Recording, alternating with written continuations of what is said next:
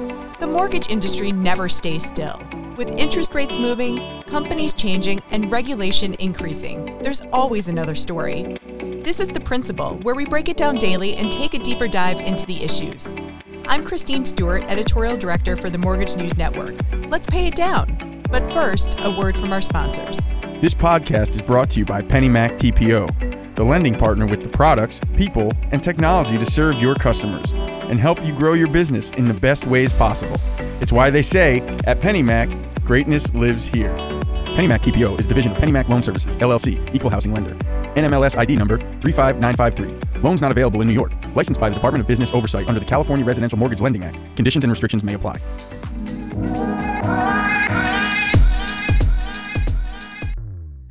Construction costs started to come down last year, but they're skyrocketing once again. So how do we fix this problem? This is The Principal. I'm Mike Savino, head of multimedia for the Mortgage News Network, and today I'm joined by David Logan. He's Director of Tax and Trade Policy for the National Association of Home Builders. Dave, thanks so much for joining me. My pleasure. Thank you so much for having me. So, David, I think to start this conversation, because the price of everything is going up right now, help us put into context with the construction of a residential home. What are we looking at? How bad are these numbers? Well, they are as bad as we've ever seen. Materials prices are at all-time highs in most categories as you look around the residential construction sector.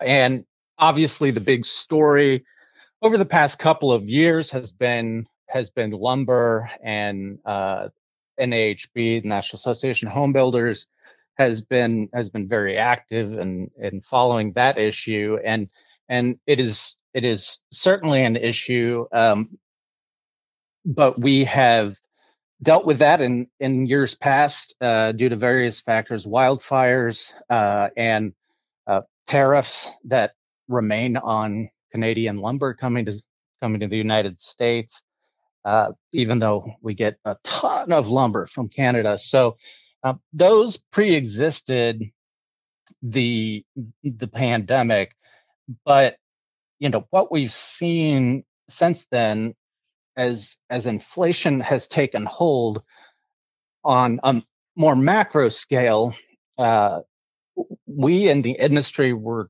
seeing price hikes well before the headlines of overall inflation. So the cost of the materials that go into building a typical single family home have risen about 30% since the start of the pandemic, and are up almost 20% just over the past 12 months. And that's including everything from lumber to steel products. Paint is probably the single commodity that's going up the fastest right now, actually affecting remodelers especially hard, and ready-mix concrete, which has a long history of being a very, very steady 2% increase per year, is up about 9% over just the past year. So, like I said, we are in a situation that we've never been in before, but the industry is also in a situation that is, in my opinion, worse than any other sector, and that does include automotive and everything tied into the chip shortage. As you just mentioned, some of these problems were there before the pandemic, particularly with lumber supply, for example. We've also seen that the pandemic has really accelerated certain problems, particularly when it comes to, supply chain issues for all kinds of sectors. I don't know if you have numbers, but can you sort of break down how bad would this be if not for the pandemic? I mean, is the pandemic the main driver, or were there some underlying things there where we'd be seeing price increases even if COVID never happened? We might be seeing price increases. I hate to speculate too much just because, I don't have that old benchmark, but we, for instance, like I said, we get a ton of lumber from Canada. Canada is and has been slowly reducing the amount of cuttable timber, and uh, and so we have been feeling the effects of that already, and will continue to feel the price effects of that, over the next decade, actually. But most of the other woes, as far as materials are concerned, really do focus around the pandemic and supply chain problems. And I'd just like to make a point that it's easy to point to overall supply chain issues, in isolation, which sounds hilarious because it's this huge complex issue. But what really is at the root of everything is the fact that there's this rolling nature of the pandemic, right? So this has not been the financial crisis, housing bust, where everything collapsed at the same time all around the world, and then countries gradually built back up. And the United States was one that built back fairly quickly after that. Unlike that situation, where supply chains in different countries all experienced the same shock at the same time, we had the origination in China affecting the availability of goods from China, and then Italy, Europe, into the United States. So once supply from one country got better, and labor supply, et cetera, another countries would go down. Don't miss the nation's largest show for successful mortgage pros. Originator Connect returns to Planet Hollywood in Las Vegas August 18th through the 21st. See us at originatorconnect.com. It's simply the greatest mortgage conference in the known universe. originatorconnect.com.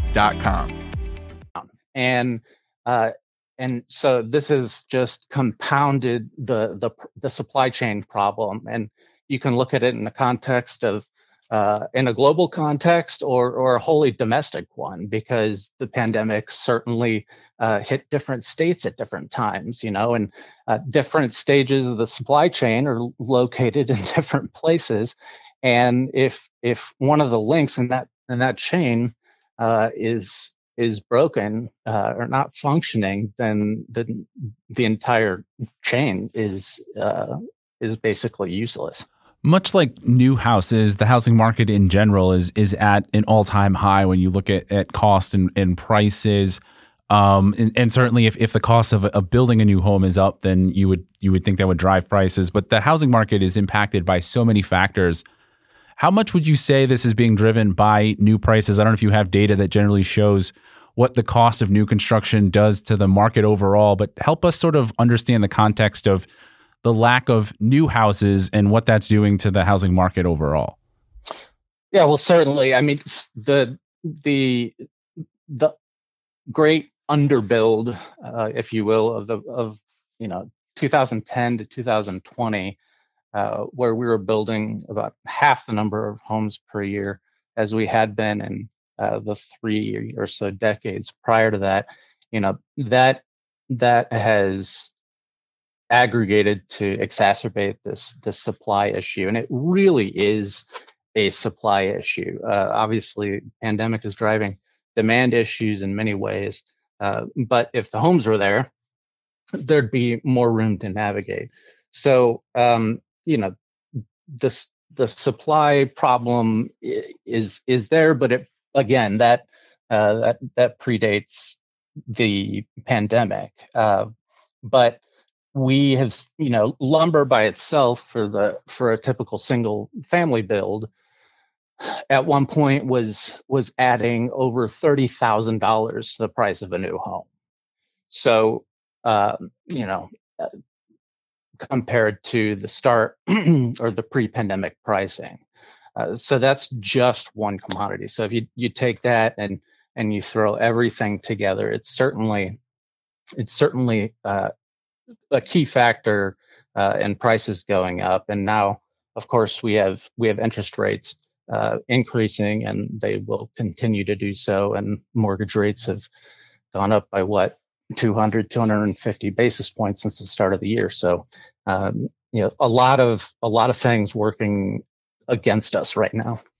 And how do we fix that? What do you see in the short term, and how do we fix this problem, particularly on your side, which affects prices, which affects people's interest in buying? How do we fix this supply chain to the overall problem in a way that brings prices down, that makes them more affordable for people looking to buy a home? Yeah, and if I had a 10-second answer to that, I wouldn't even tell you, because I'd go somewhere and make millions of dollars and then share it with everybody. But the bottom line is that I don't.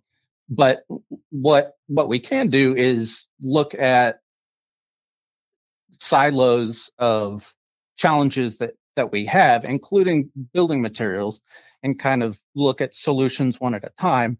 And we have acute labor shortages, and the economy as a whole is experiencing those. Well, construction has been experiencing labor shortages for a decade, very severe labor shortages.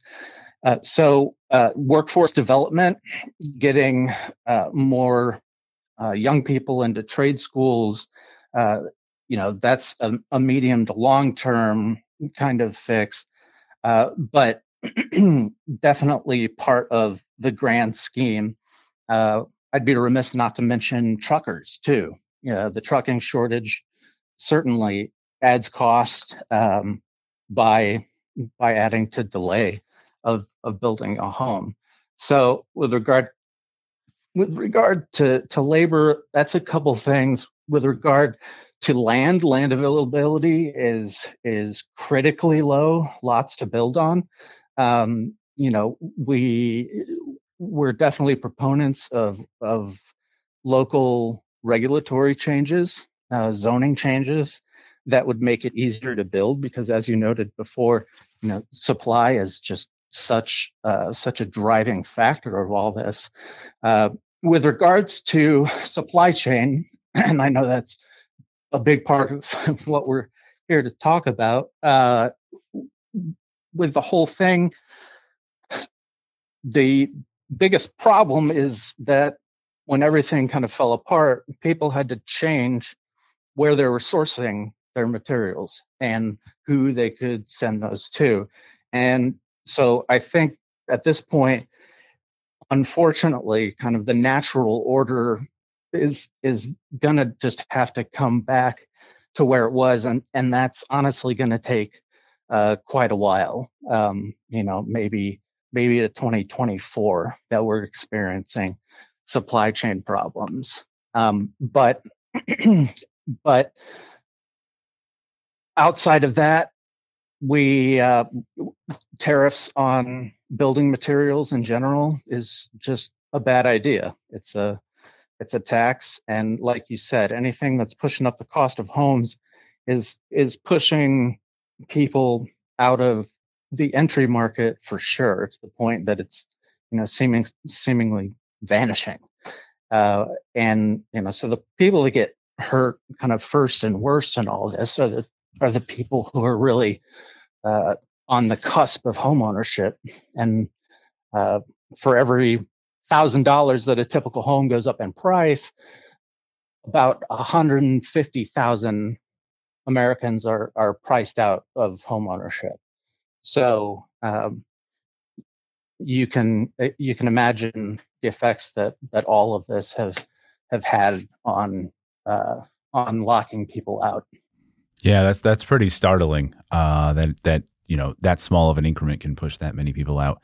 Dave, thank you so much for your expertise on this. Well, thank you. I appreciate it. We'll have the rest of your headlines right after this word. This podcast was brought to you by PennyMac TPO. Visit tpo.pennymac.com to learn more about becoming a partner and starting your journey to greatness. And here's the rest of your headlines for today, May 16th. Mortgage rates fell over the weekend for many types of loans. This might sound like good news, but it's likely little relief for customers. Homebuyers continue to face record high prices, and industry experts say rates are likely going to continue rising. Fannie Mae is looking for new ways to improve racial equity in housing. Fannie Mae is offering up to $5 million in aid for ideas that address unfair access to home buying. Applications are due by June 17th. And finally, Rex wants a judge to force changes to Zillow's website. The request comes as part of Rex's antitrust lawsuit claiming Zillow and the National Association of Realtors work to hurt listings from non-MLS firms. Zillow and NAR did not respond to requests for comment by Monday afternoon. This has been The Principal, a Mortgage News Network podcast. All episodes are produced by TG Cotemporor and Matthew Mullins. Mike Savino is head of multimedia, and Christine Stewart is editorial director. The opening theme was Status by Jamie Bathgate, and the music you hear now is Glossy by Skygaze. You can find episodes of The Principal at www.mortgagenewsnetwork.com, or you can subscribe wherever you get your podcasts. And don't forget to rate and review so that others can find it. Thanks for listening.